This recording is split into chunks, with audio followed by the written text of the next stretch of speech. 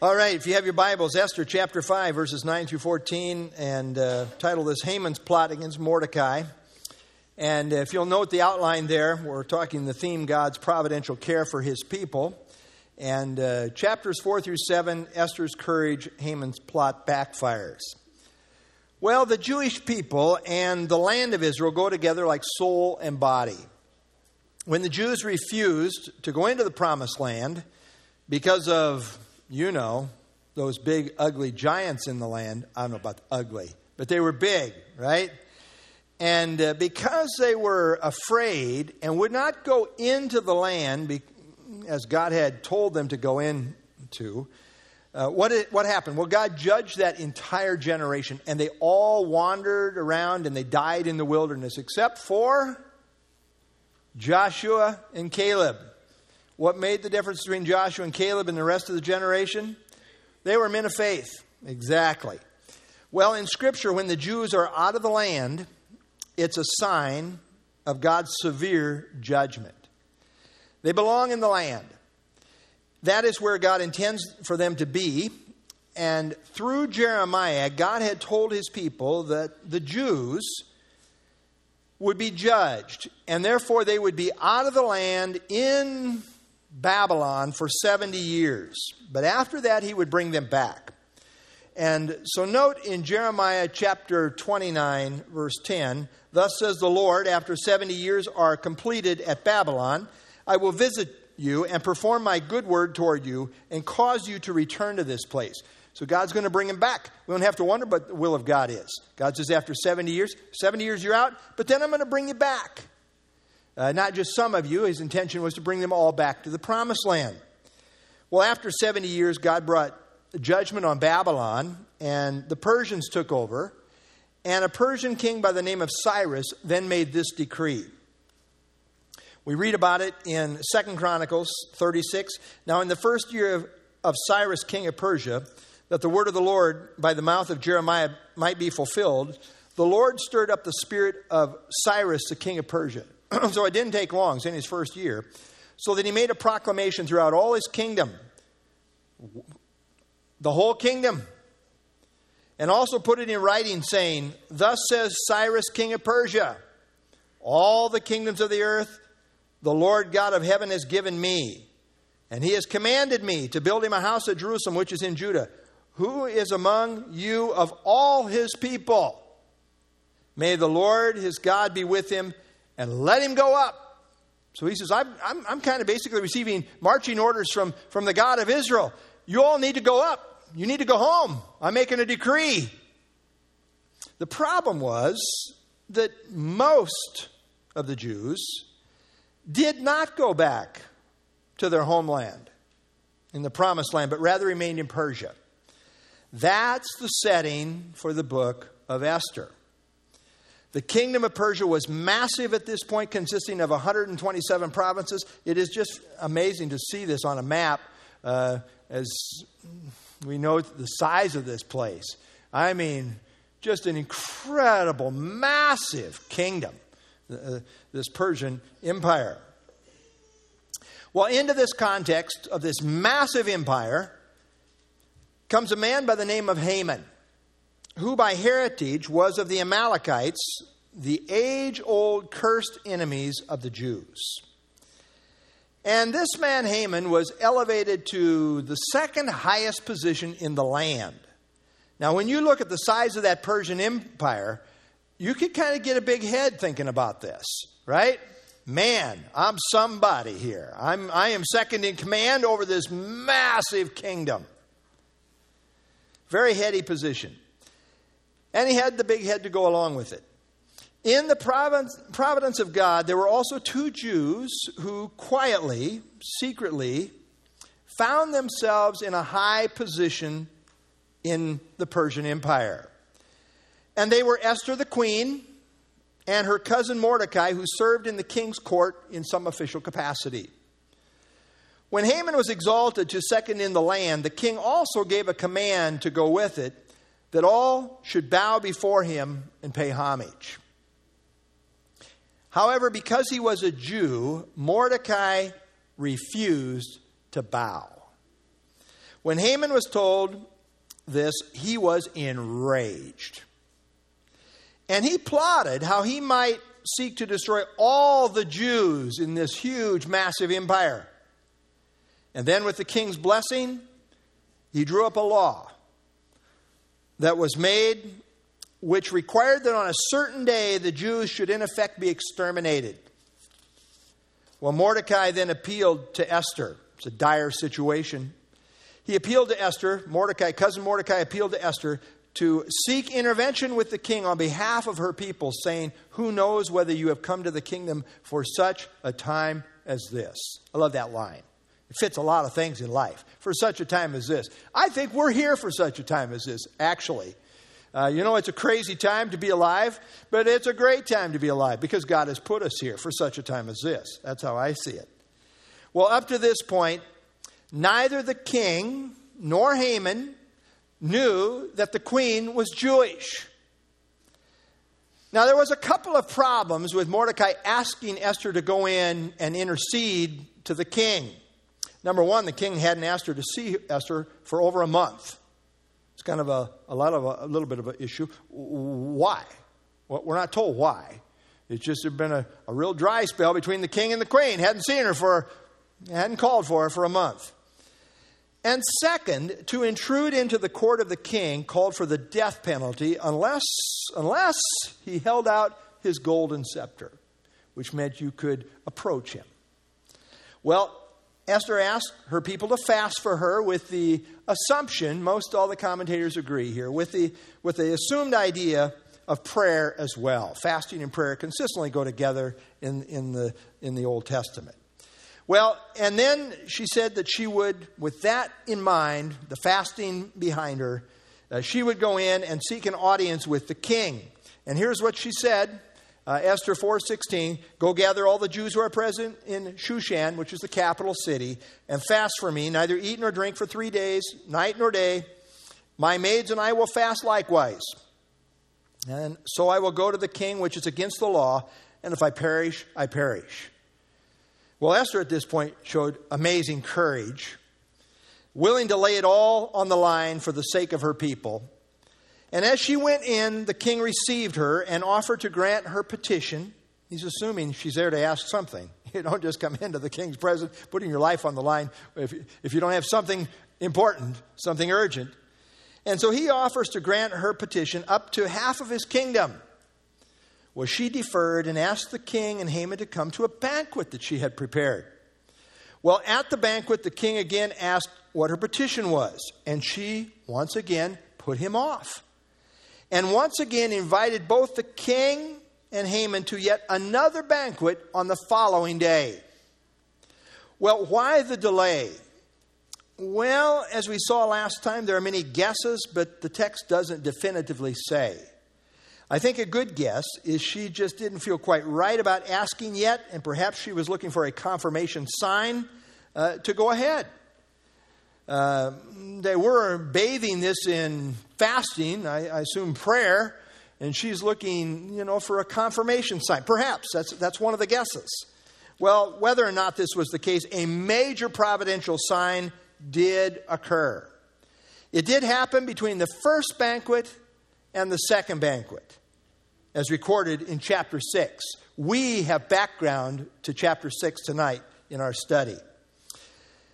So what we see in 5:19 through 14 is what is happening between the first and the second banquet, especially in relation to Haman and his plot to kill Mordecai. Well, tonight we pick the narrative up at 5:9, right after the time of the first banquet that Esther had for the king and Haman. So let's pick it up there, Esther 5:9. "So Haman went out that day joyful and with a glad heart." I mean, this guy is flying high. "But when Haman saw Mordecai in the king's gate, and that he did not stand or tremble before him, he was filled with indignation against Mordecai." I mean, note the mood swing here. He went out joyful, glad. He is so happy. Sees Mordecai over there. And he won't stand. He's not trembling. He's not showing any reverence for this great, powerful leader in the kingdom. Second, but still. And that made him so mad. Just left the banquet, right? Just left the banquet with the queen and the king. And give Esther credit. She did not let on that she had any problem with Haman at this point. And he is thinking, I'm really in the queen's good graces. She really thinks the world of me. She's invited me to another banquet. And you got to give Esther a lot of credit. She didn't let on at all. I mean, Haman didn't have a clue what she was really thinking. She was not letting on what her real intentions were to expose him. Well, Haman left the banquet full of joy and gladness of heart. But then on his way out of the palace again, he saw Mordecai, the Jew, in the king's gate. And his emotions changed on a dime. And what really bothered him and filled him with indignation is that Mordecai showed him no regard. And especially when you couple that with the idea that he was a Jew. He didn't bow before him. He didn't stand. He didn't tremble at all. He wasn't even nervous. Now, earlier recall that Mordecai had been in sackcloth and ashes, as we saw in chapter 4. And it records there that he did not enter into the king's gate in this fashion because it was forbidden. Now, obviously, he had removed his sackcloth and was dressed appropriately in the king's gate. Now, evidently, he had heard that the king had received Esther into his presence with favor. We're kind of surmising here a bit. But he had been praying and fasting for 3 days. Now he was ready to go boldly forward, it would appear, and see what God would do. He's taken off his sackcloth and ashes. He was there for 3 days, but now not anymore. It's like we've bathed this in prayer. And this has been a good sign that she was received with favor by the king. And now he's boldly in his position in the king's gate. By the way, this word trembled is a strong word denoting trembling produced by fear. It's used in various places, such as Daniel 5:19. Daniel, addressing King Belshazzar, says, because of the majesty that he gave him, that is Nebuchadnezzar, all peoples, nations, and languages trembled and feared before him. Whomever he wished, he executed. Whomever he wished, he kept alive. Whomever he wished, he set up. And whomever he wished, he put down. Nebuchadnezzar had tremendous power. And people trembled. They trembled before. They feared him, is the idea. Well, you don't see any of that on the part of Mordecai towards Haman here at this point. He's not trembling before this guy. I think he's prayed up. And there's a boldness that comes with being prayed up. There's no fear. And the man that the king himself had commanded that all bow before is not being bowed down before by Mordecai. And you have to admire a man of conviction that refuses to bow and does so boldly. I like that about Mordecai here. I like the position of being a nonconformist. And by that, I want to say a godly nonconformist. I think you can be a wicked rebel nonconformist too. I don't want to go there. But I like swimming against the stream. I like what I call being what Tozer called. I really didn't come up with the term, a holy rebel. I kind of like that. I hope it's not a bad thing. And he's doing that here. He's standing on principle. Now he knows, and the reason I say he's standing on principle, because he knew this guy is wanting to kill all of my people, including me. He's not having any of it. He's not bowing before that guy. That'd be the last guy he's going to bow before. So he's standing on principle, refusing to bow before this arch enemy of God's people. And that was the right position. It was the right position. He was being a holy rebel, and I think that was right in this case. For all of his compromises seen earlier, talking about Mordecai, kind of keeping hush-hush that he's a Jew and kind of skating along with the culture and the compromise and all, and Esther as well. For all of that, at this point, Mordecai does stand for what's right, and so did Esther, and that is commendable. I kind of come down on him hard earlier. I want to commend him here at this point. This is commendable. Also note that while Haman looked really big and strong behind his government position, I mean, he was the man. But in person now before Mordecai, as he's headed out, he looks over there, and Mordecai won't give him any respect. He didn't have the guts to go over there and challenge Mordecai, did he? No, he didn't. And I think if he would have, Mordecai, it might have been interesting. I don't think Mordecai was in a position to just say, okay, buddy, no, they might have had it out right there. And I think I see Haman as kind of a yellow guy. I mean, he was hiding kind of behind his position, but personally he was a coward, I think. Mordecai, on the other hand, seemed to have everything going against him. And yet he stood strong in his convictions, which were rooted in God at this point, seems to me. The whole issue is the extermination of the people of God, and he's taking a stand there. Verse 10, nevertheless, Haman restrained himself and went home, and he sent and called for his friends and his wife Zeresh. Hannah was full of self-joy. Haman, that is. Haman was full of self-joy with one dark cloud, the dark cloud of Mordecai. Nevertheless, he restrained himself. He goes home, calls for his friends, his wife, to celebrate his good fortune. I mean, after all, life is really going well at this point. He's like won the lottery. And after all, it was all about him, or so he thought. Verse 11, listen, if you don't think it was all about him in his mind, just listen to the text. Verse 11, then Haman told them of his great riches. Let me tell you, folks, how much money I got. I'm filthy rich. He's going on. He told them of his great riches, the multitude of his children, everything in which the king had promoted him.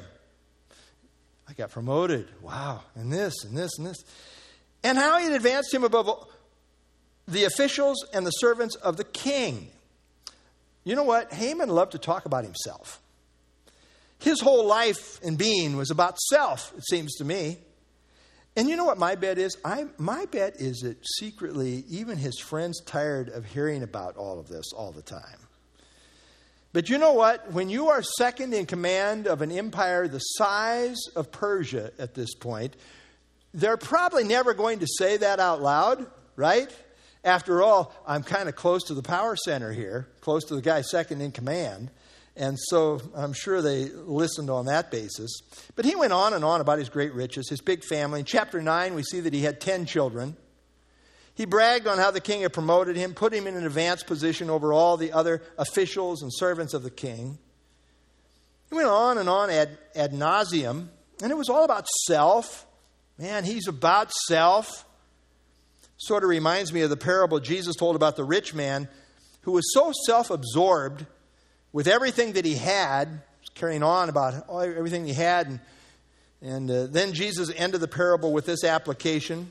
Luke chapter 12, verse 20-21. But God said to him, fool, this night your soul will be required of you. You're going to die tonight. Then whose will those things be which you have provided? So is he who lays up treasure for himself and is not rich toward God. Just like the rich fool who bragged on all that he had, not knowing that he would die that night. So Haman is carrying on like this good fortune that has come to him is going to go on for as far as he can see, not knowing what a difference a day can bring forth. This was about to change overnight, as we will see as we get into chapter 6. Well, life is like that. We don't know what a day will bring forth. Circumstances can change overnight. Better invest in God. Better invest in eternal values. Nothing here is certain. Yet human pride tends to think in the moment. It tends to think about self and not God. And pride is a blinding thing. And frankly, it's a killer, as we will see in our study. Proverbs 16:18 says, pride goes before destruction, and a haughty spirit before a fall. That was certainly true of Haman. Verse 12, moreover, Haman said, besides, Queen Esther invited no one but me to come in with the king to the banquet that she prepared. And tomorrow I am again invited by her, along with the king. Oh, my goodness. On top of all of his riches, on top of all of his children, on top of his advanced position, on top of all this, the queen really likes him. He's got special favor going with the queen. I mean, he was at the banquet, just him and the king. And guess what? She's having another party tomorrow. And guess who's going to the party? It's me. Hey, they're all high-fiving. You the man, you the man. Whoa, you're going to the party with the queen. and the king. Wow. By the way, how's this for dropping the name?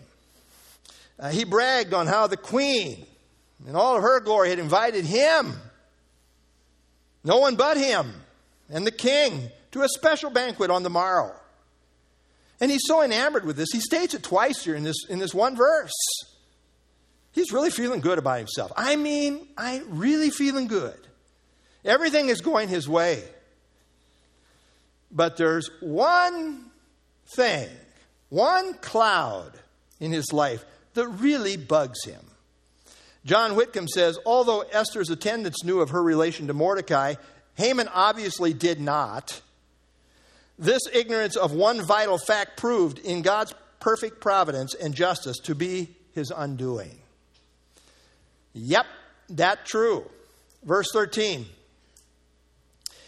spite of all that he had, he says, verse 13, yet all this avails me nothing. So long as I see Mordecai the Jew sitting at the king's gate. The thing that ate at him was seeing Mordecai the Jew sitting in the king's gate and showing him no respect. In fact, he said all these other status symbols in his life meant nothing to him as long as Mordecai was on the scene. I mean, this one guy is really getting to him. Got all this other stuff, but this one guy can't stand. And he specifically noted Mordecai the Jew. Had a real deep-seated hatred for the Jews in general, as we have noted. He's called for a certain day when they're all going to be wiped out. But of all those Jews that he couldn't stand, there's one that he really detests in particular. Mordecai. What we have here is an expression of hatred, what the Bible, I think, calls, what would the word be? This type of hatred that wants somebody destroyed. Malice is the word. Malice. Bible, or just not even Bible, just dictionary definition of malice. Desire to inflict injury, harm, or suffering on another, either because of a hostile impulse or out of deep-seated meanness. The malice in spite of a lifelong enemy. That's the sense. And what we see in Haman is a terrible case of malice. Malice is a terrible thing. Warren Wiersbe says, malice is that deep-seated hatred that brings delight if our enemy suffers pain, if our enemy succeeds. Delight if our enemy suffers pain, if he succeeds. Malice can never forgive. It must always take revenge. That's the idea of malice. I really want bad things to happen to that person.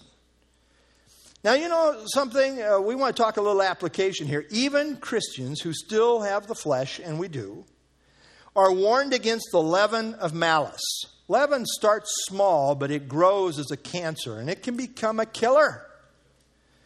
Note these texts in the New Testament that we see. This is all New Testament. This is where we live, under the New Covenant, under the New Testament. 1 Corinthians 5:8, let us keep the feast. And the Christian life is a celebration. But let us keep the feast not with old leaven, nor with the leaven of malice and wickedness, but with the unleavened bread of sincerity and truth. And then Ephesians 4:31, let all bitterness, wrath, anger, clamor, evil speaking be put away from you with all malice. And then finally, 1 Peter 2:1, therefore laying aside all malice, all deceit, hypocrisy, envy, and all evil speaking. So we are told again and again, put aside all malice. Say it's always a wonderful thing when you go to sleep at night and say, all is well with me and God, and whatever's out here, whatever's happened today, I just let it all go. No malice. J. Vernon McGee says, someone has said that you can always tell the size of a man by the things that irritate him. If little things irritate him, he's a little man. If it takes big things to irritate him, he's a big man. There's probably some truth in that. You understand the spirit of which he speaks there. But let's put it in terms of spirit-filled versus flesh-filled. The flesh is all about hatred and malice, and this is what defines unbelievers. But it is not to define us as believers. Instead, we are to be led by the Spirit and to yield to the Spirit, with the result being the fruit of the Spirit in our lives. Titus 3, verse 3 says, this is how we used to live. For we ourselves were also once foolish, disobedient, deceived, serving various lusts and pleasures, living in malice and envy, hateful and hating one another. This is how the world carries on. This is how unbelievers carry on. I mean, they live in drama, the drama of malice. It's how we used to live, but we're not to live there anymore.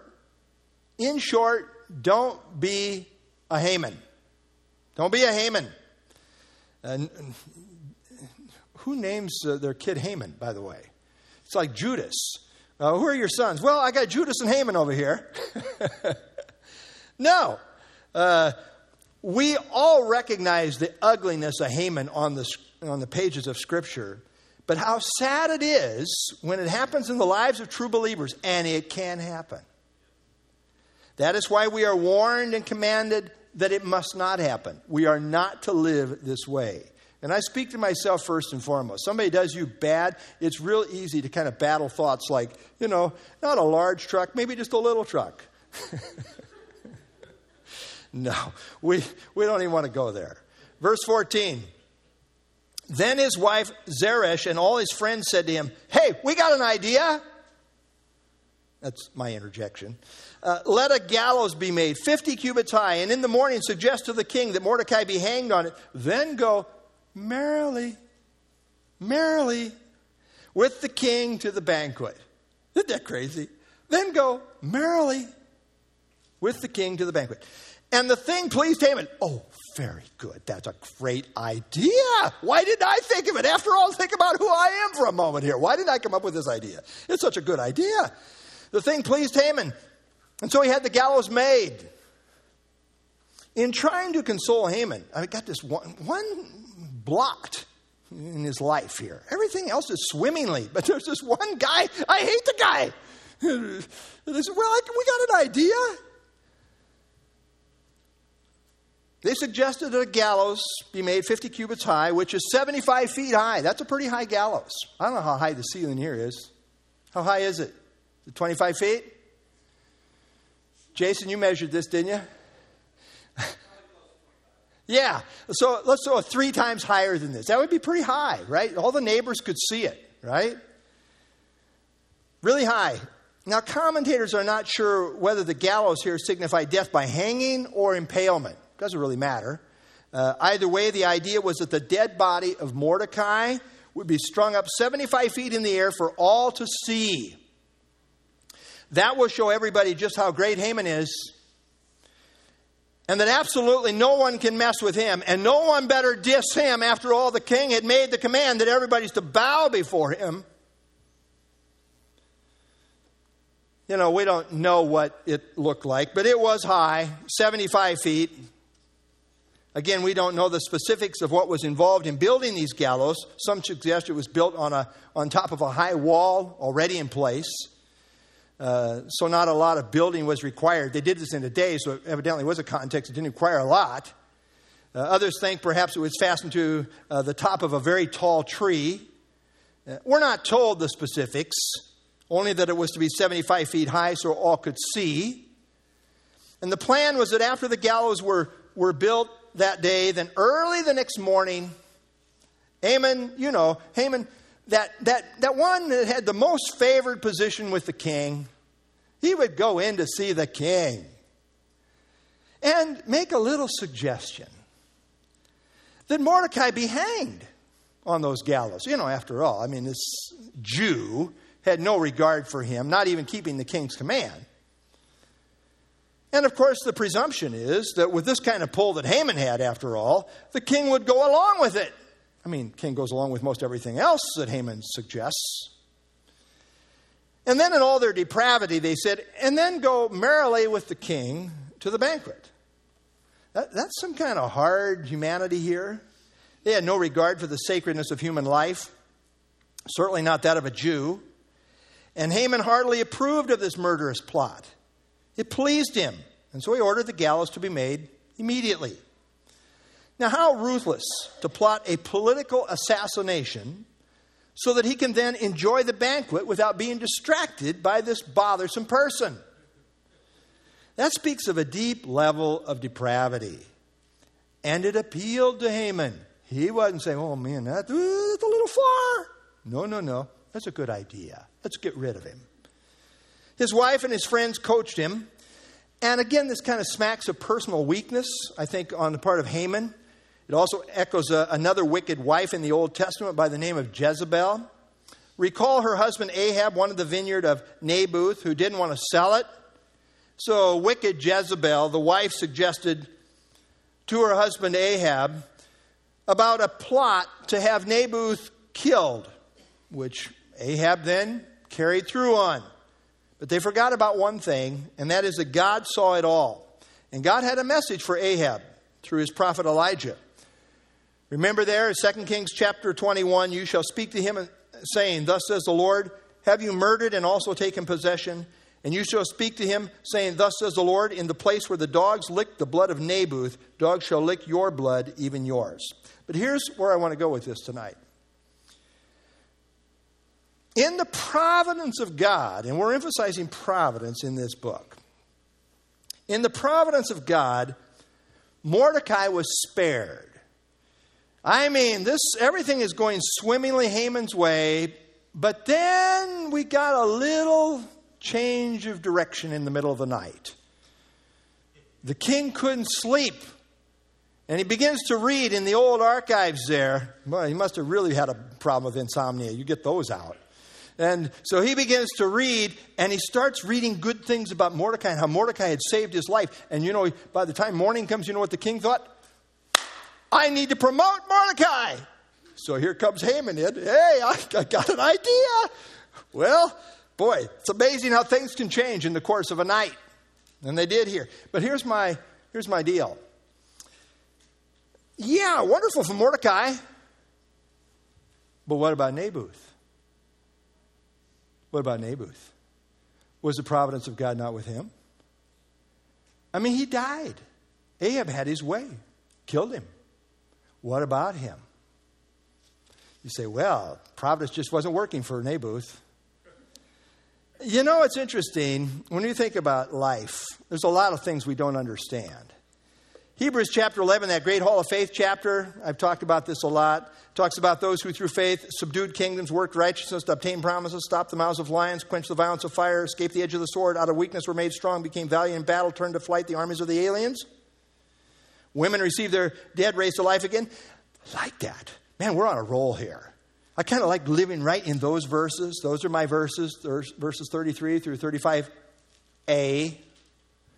But what about verses 35b and on? Others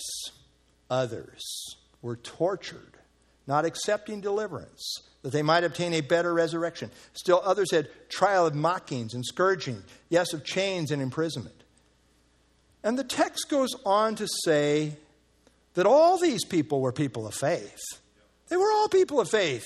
You can't say, well, Naboth just didn't have the kind of faith that Mordecai had. Oh, nah, that's not it. Sometimes in the providence of God, he spares our life. And sometimes in the providence of God, you might not see it that way, but it's still providence. He's still in charge of all the details. In the providence of God, he takes us home. You say, well, that's a terrible outcome. Really? To die is gain, after all, isn't it? Yeah. In the sovereignty of God, it's all good. You know how I know this? Well, it's right there, right? You know the verse, right? Romans 8:28. We know that all things work together for good to those who love God, to those who are the called according to his purpose. And this is stated just a few verses before verse 36, which says, as it is written, for your sake we are killed all the day long. Well, how does that jive with what I just read in verse 28? It does. We are accounted as sheep for the slaughter. Yet in all these things, we are more than conquerors through him who loved us. You know, even in death, you can be a conqueror. More than a conqueror. We just can't quite see the other side. But once we get there, we'll say, it's all good. It's all good to the glory of God. This is how God had chosen to use me for such a time as this. Whether by life or by death, that Christ would be magnified in my body, as Paul says. I don't choose that. You don't choose that. It's in God's hands. And God being God, he can decide how he wants to use us. Bible Knowledge Commentary, as the events unfold, the reader is reminded of seemingly insignificant or forgotten events that the skillful narrator had previously mentioned, but had not highlighted. God was sovereignly at work even behind such a hateful act as building a gallows. Boy, that's true, as we will see next time. John Whitcomb says, the suspense has now reached the ultimate. Esther has not yet spoken to the king about the pogrom, that is the plan to wipe out the Jews. The king still does not know Mordecai saved his life, right? And now a gallows has been set up for Mordecai. Never have things looked worse. That's true right here. If you're Mordecai, things are not looking good. But in the providence of God, he was about to make some moves that changed everything. And you know, it is amazing how God, through just one little night of insomnia, can change the dynamics of the whole narrative. And that's what happened here. It was the providence of God at work on behalf of his people for his glory. And even though it came out for a very favorable outcome in this situation with Mordecai and the Jews in this situation, God also uses other situations where he allows his people to die for him. Been many martyrs through the church age. You know, you think about the Apostle Peter. He's in prison, right? Herod wants to have him what? Killed. Angel in the middle of the night. Get up, Peter. We're breaking out of this place. It's an angel break. You know, I'm here to get you out. But you know what happened at the end of Peter's life? Well, he was crucified, the tradition says, upside down. So it didn't always work out. God's plan, whatever that is, as Paul would say, whether by life or by death, that Christ would be magnified in my body. It's all about Christ. It's all about him. We're not our own, whatever his purpose is. The providence of God is good.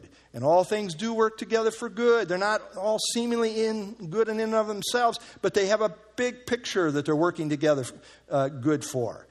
And all things do work together for good for those that love God. Well, we'll get to the divine providential interruption next time in chapter 6. So stay tuned for that. Let's have our closing song, and then I'll close us in prayer tonight.